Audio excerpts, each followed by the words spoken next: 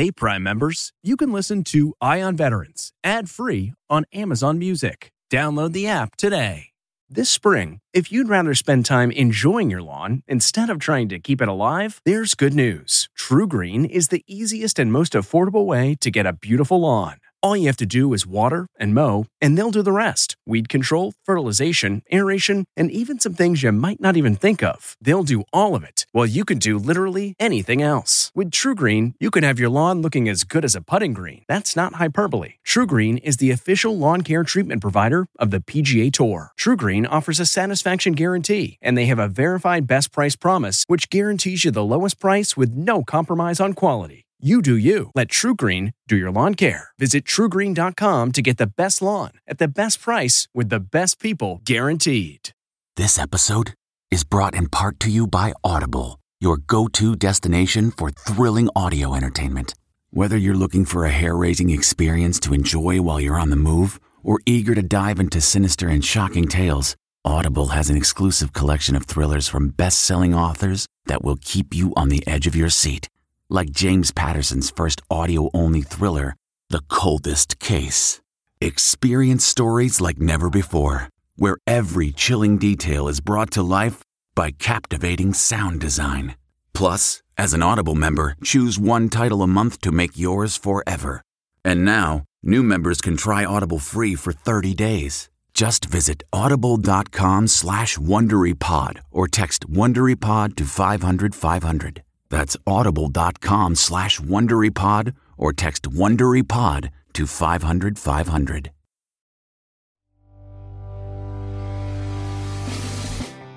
Welcome back to CBS Eye on Veterans for ConnectingVets.com. I'm reporter Phil Briggs, and our next guest is my fellow Navy vet who's deployed to Afghanistan and today fights to ensure our government doesn't turn its back on our vets as the head of government affairs for IAVA, Iraq and Afghanistan Veterans of America, Mr. Tom Porter. Tom, good to talk to you again. Hey, Phil, thanks for having me. It's great to be with you. Great to be online with another Navy sailor. What can I do for you today?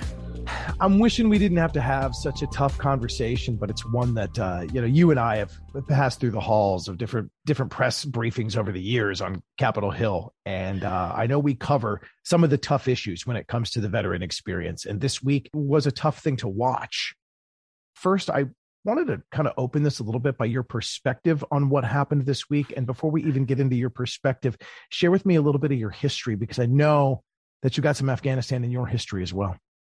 Yes, for my civilian job at IAVA, I run the advocacy efforts at the federal level and our outreach to Congress, the administration, and run our DC team. And that's what I do. I've also got Second Life as a Navy reservist. And I did spend a year in Afghanistan in 2010, 2011, where I spent much of my time in Kabul, but also traveled a great deal of time around the country to see different parts and meet with different officials and see the Afghans in training. And then I also had a good experience in partnering with and mentoring civilian Afghan officials within their government. So really great experience, and really this recent developments, hit home with me just because so much of my time, and not just me, but I know so many of my military colleagues in and out of the Navy, all branches, and what they've sacrificed and endured, and their families and what their families sacrificed. And so it's a big deal for all of us in our community. Share with me one of your recollections from your days in Afghanistan. What was one of your immediate takeaways after that deployment? Because I know, like 2010, it was relatively, we're about halfway through the game that we've played in its entirety right now, right? We'd been there already about 8-9 years when you were there. Share with me one of the things that you took away from your experience in meeting and training and working alongside our fellow Afghan fighters. One big takeaway that always lives in my head is in my many travels around the country, and a lot of that was just to and from bases around in Afghanistan via vehicle. And I would see every time we'd go out of the gates, I'd see, if it was in the morning, I'd see kids walking to school. in the beginning, when I was there, I saw a few boys walking to school. But by the end of a year, just a year's time, there was a lot more kids, but also a lot of girls walking to school.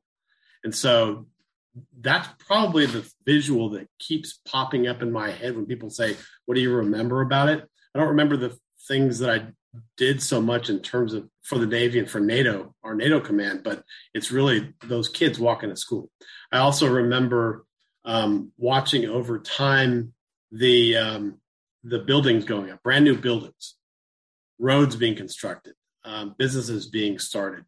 All that said to me that Afghans were willing to bet on their future with their wallets, with their livelihoods. It meant that they, were positive enough about their future that they were willing to dump their money and their savings into this stuff. So those are two big visuals that stood out. It's unfortunate where we are at this point. I hope we see a lot of those victories still move on into the future. Right on. Now, in the past, you've spoken about some of the military side of things and some of the things you did as a public affairs professional over there. On the military side, much of my time was working with Afghan media and new to the business, Afghanistan journalists that were just getting into the business and just starting to observe their Western media counterparts. And I started a program where we would travel around the country and bring the Afghan journalists with us. It was focused on them because they couldn't take part in our normal embed program where media would embed for days and weeks at a time, because culturally the Afghan media could not stay out overnight because the rumors would get around about why is he leaving his house overnight? What's he doing? So we had to do things all in one day. That was a big thing that I enjoyed doing, is working with the Afghan media, developing them, their professionalism, and also working with the government media agency that would do press conferences with an Afghan leader and a NATO or American leader. And we did those every week from agency in Kabul, but then also around the country at press conferences out in the field. It could be an 06 American and his counterpart. And these are press conferences directly to the Pentagon press corps, which they enjoyed because it's not, an admiral or a general standing at the podium feeding them, the comms of the day, but they're getting and being able to answer questions from Afghan and American and NATO commander directly in the field. Sometimes rockets would come in during these press conferences. So those are the key takeaways that I remember that I felt really, really good about. We did some great things in terms of standing up their media ability so that they would be professionalized. Those are some big victories. But also just seeing the training of the Afghan military around the country too, and seeing the hunger and the passion for a lot of the troops that were in training, and that they wanted a better future for themselves and their families. Yeah, Tom, from the countless stories I've heard, it is little things, knowing that you're making a difference in some other place in the world that could use a big brother, could use a big sister to help show them the way. It goes without say that this week then was tough to watch. Share with me your initial thoughts. Monday, you see the news break. Taliban has now assumed leadership of the country again. What went through your mind? Really tragic. It was chaotic and avoidable. And I was mad, still am. My thoughts kind of are all over the place, and they change from day to day, sometimes hour by hour. I talk to a lot of veterans, and they kind of say the same thing. Some are so angry they don't want to talk about it. Obviously the Taliban takeover was quicker than probably most people thought. It just happened so fast. I think a lot of people, including me, I thought that they would take over eventually after we left. But most people that I talked to didn't think that it would happen so fast. And so that's where I am right now, and watching the visuals, the videos, the evacuation. And, even though there have been some missteps by our government, big ones in recent weeks. But I think what you're seeing right now, what I want to underscore to Americans and the veteran community especially, is that the American military troops that are there at the airport in Kabul are doing an amazing job. They were put in a situation in a really disastrous scenario, and you're seeing them doing heroic things. Look at the crew of that C-17 that had to make a snap decision when a crowd of Afghans piled into their plane, and they flew off with 600 to 800 people packed into the plane with no seats. They're just sitting on the floor, and this crew had to make a decision whether or not they should go, and they did. Those guys are heroes, but really, that's an example of that we can look at, where you've got troops on the ground, and you're going to hear stories probably soon about what some of the other service members, the Marines and the soldiers, are doing to secure that airfield. They've got a monumental job, and it may get bigger and more dangerous in the hours and days to come.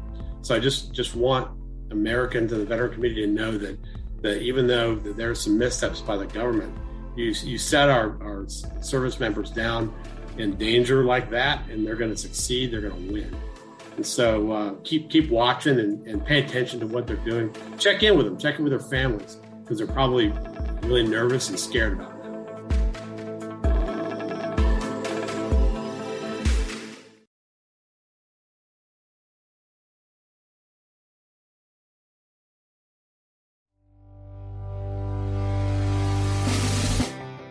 Welcome back to CBS Eye on Veterans. I'm Navy veteran Phil Briggs, reporting for ConnectingVets.com, and we'll continue our talk about the fall of Afghanistan.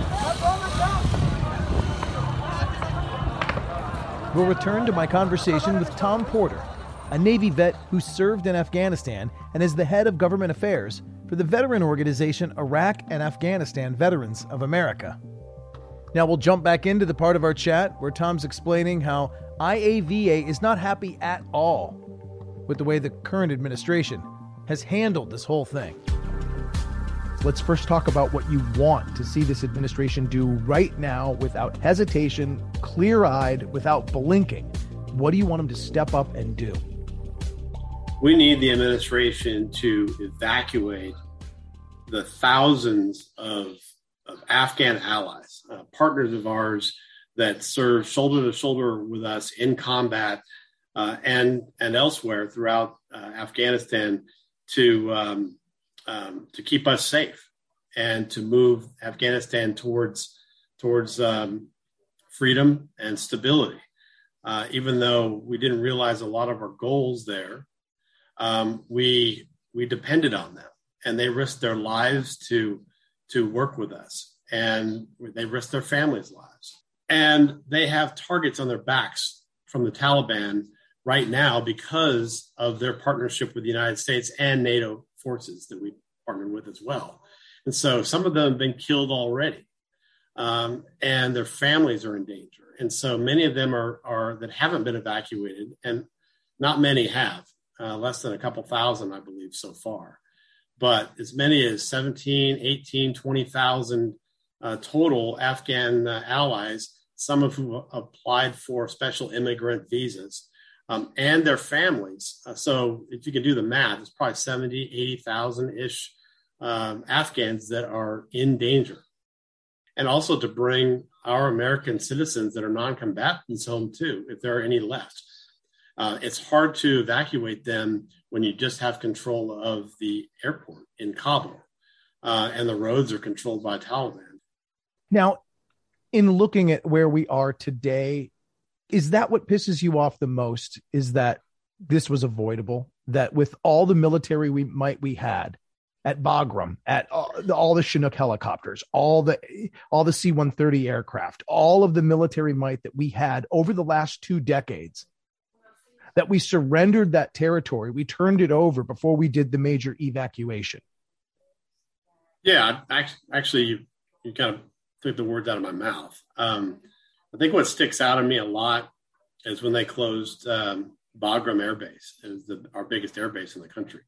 Why did we close that base before we evacuated everybody? Why did we take the bulk of our forces out before we evacuated everybody? Now we're having to bring people back in and use a smaller air base to accomplish all this. I mean, there's a lot of complicated factors going into that, but I think what a lot of people can understand are those main developments. Why did we do that? Bagram Air Base was a massive facility with and the people and the equipment that we had, the airlift capability, and it could have made a difference in what we're trying to do now. Now, as we look at the total amount of people we want to bring back over here, and we want to help them get to the freedom that they so richly deserve by helping us, it begs the question. My mind kind of struggles to square. There are people there that did their dead level best to help us and be our friends as we were trying to help liberate them. But then there was that day or those days in the rural provinces, and then as it got closer to Kabul, where each town and province just seemingly fell, almost without a fight at times. Is it fair to say that everyone deserves all 80 to 100,000 possible people that have stood shoulder to shoulder with us? Is it fair to say that they all deserve to come here? Or at some point in time, should they have tried to be more rigid and defend their own territory? That's a fair question. And I think that question is going to be answered differently depending on who you talk to amongst Americans and those who served over there. The special immigrant visa program has its own requirements on official documentation by American government officials on what those people did. So I'll just leave that there. I mean, there are others that would like to see it more broadly. Obviously, some would like to bring a lot more people that served in the military and so forth. And I'll let everybody speak for themselves on that. But there are going to be some that we worked with that will apply for asylum. We'll have to see. But really, I'd like to help out as many as we can that have risked their lives in helping us. Right on. And I'll ask you to expand a little bit on where I was going there with respect to how many people we do need to bring, how many people we do need to evacuate, and what we should consider when we look at what some see as a failure of them to fight, but what others would say is really the sins of a weak-kneed government that failed to support those that assisted us shoulder to shoulder on the ground. Right. And there's plenty of stories about the Afghan service members not fighting, but it's more complex than that. And we'll learn more in future days and months and years. So many reports of Afghan soldiers on the front lines standing by to combat the Taliban, but it's hard to fight when you don't have any food. And, when you have supply lines that are failing you, not bringing you food and ammunition, and you're not getting paid. We've known that oftentimes Afghan service members weren't paid on time. And so when those factors all add up, and then you start to see the previous administration working with the Taliban to develop a timeline to leave, and then the current administration leaving Afghanistan very, very quickly. And I imagine there's a huge rumor mill going around, probably facilitated by the Taliban. Hey guys, this is your last day. You might as well give up now and we won't kill you. I mean, those are all factors that probably populate the Afghan soldier's mind. And they may have determined that it's in their best interest to say, hey, I need to go home and care for my family. So yes, there are legitimate concerns amongst Americans and service members that maybe some of them should have fought more. That's not going to make you want to fight anymore, especially if you're hungry and you haven't been paid and you don't have any bullets for your guns. Always way more complex than it appears on social media. And that's one of the things I want to underscore with you, because I know nobody knows it better than Iraq, Afghanistan Veterans of America, IAVA. You guys have been dealing with these issues for years, and all of you have the actual experience, boots on the ground experience and firsthand perspective that you saw what went on. And I trust your judgment implicitly, which is why I want to hammer home the fact that we need to do everything we can to get our allies out of there and to safety. One last thing on that is phase one has been a foobar. I mean, we can safely agree, right? This thing couldn't have gone worse. The plan as it was rolled out just was not even thought all the way through, and it ended up horrible. Now we look at maybe what could be phase two of this.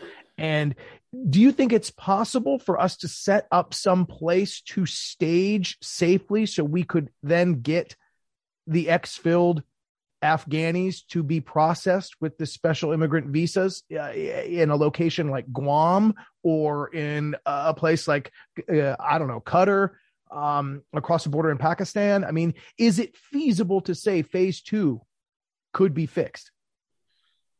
Sure. And yes, there are places that we can bring them to. I'm confident that the U.S. government's working on those locations. Guam is something that's been talked about a lot. Guam was used as the main staging location for Vietnam when we left there, and they've got the capability to do that. I know that there's been willingness expressed by certain officials in Guam that they would like to have them, but that's another story. Bottom line is that we've got to find places to take those to safety.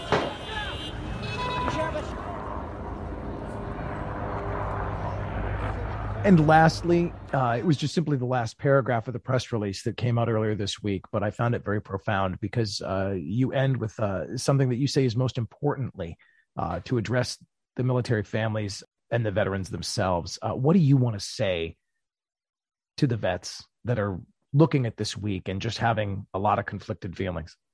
I want to say that your service mattered.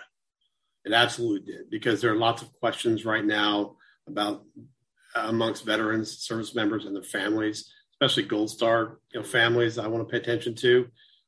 Did our service matter? Did the service of my husband, my wife, my son, my daughter, did that service matter? And I want to say that it absolutely did. We enabled thousands, millions of Afghan young people to go to school and go to college. Many girls in school that would not have had that opportunity.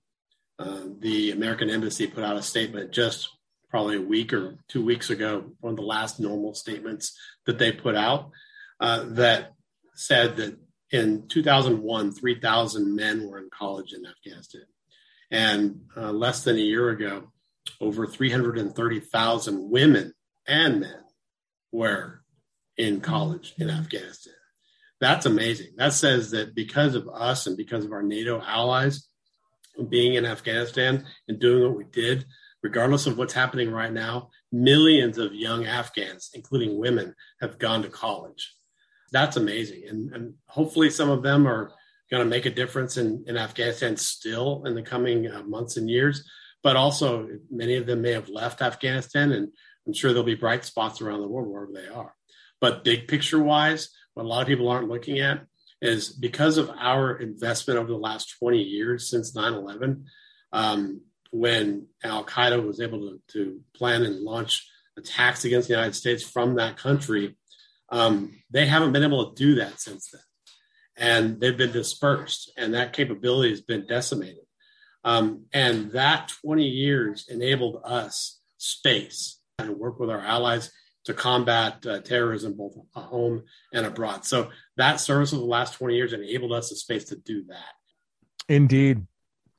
Tom Porter, I could talk all day, brother. You are doing the right thing, and I always appreciate the great work that IAVA does on the veterans' behalf. And I thought of you, and I thought of this whole situation this morning before this call as I put my kids back on the school bus. Something that, rite of passage in America. I got a kid starting kindergarten this year and one in elementary school. And I looked at that bus and I looked at those kids and I thought, brothers and sisters, that's what you fought for. And that exact experience that I'm having in my little cul-de-sac, in my little neighborhood, in my little neck of the woods is a vision and a glimpse that we gave Afghanis over the last 2 decades, and that those seeds have been planted, and that fierce appetite for a better life is something that we actually helped fuel for them with 2 decades of blood, sweat, and tears over there. And it should never be forgotten. And I also want to say that one of the most recent lasting impressions that I have is that President Ghani invited a group of us veterans to the embassy when he came here to visit the president.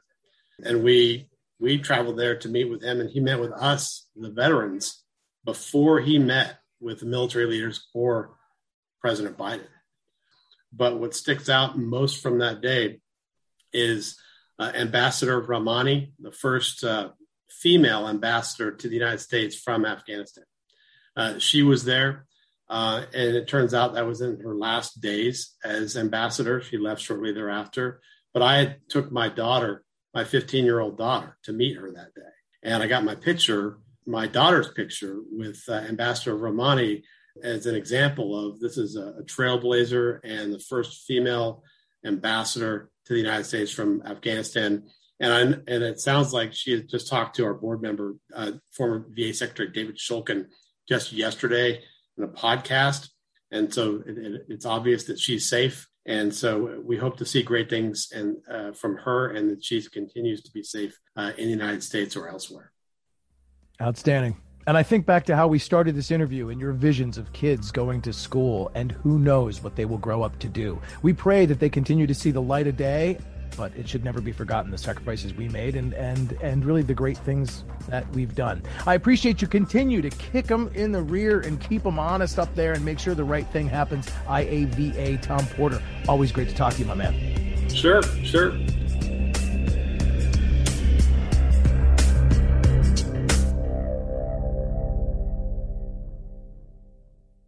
Hey, Prime members, you can listen to Eye on Veterans ad-free on Amazon Music. Download the Amazon Music app today. Or you can listen ad-free with Wondery Plus in Apple Podcasts. Before you go, tell us about yourself by completing a short survey at Wondery.com/survey. Survivor 46 is here, and so is On Fire, the only official Survivor podcast, and we have a twist this season. The winner of Survivor 45, Dee Valladares, will be joining us every week. We're going behind the scenes of the biggest moments, the how and the why things happen, and the strategy and analysis you can only get from someone like me, a Survivor winner. Listen to On Fire, the official Survivor podcast, wherever you get your podcasts. Get one of the most successful broadcasts in television history on your schedule with the 60 Minutes podcast. Hard-hitting investigative reports, news, and culture maker interviews, and in-depth profiles are waiting for you in every episode. Listen to 60 Minutes ad-free on Wondery Plus.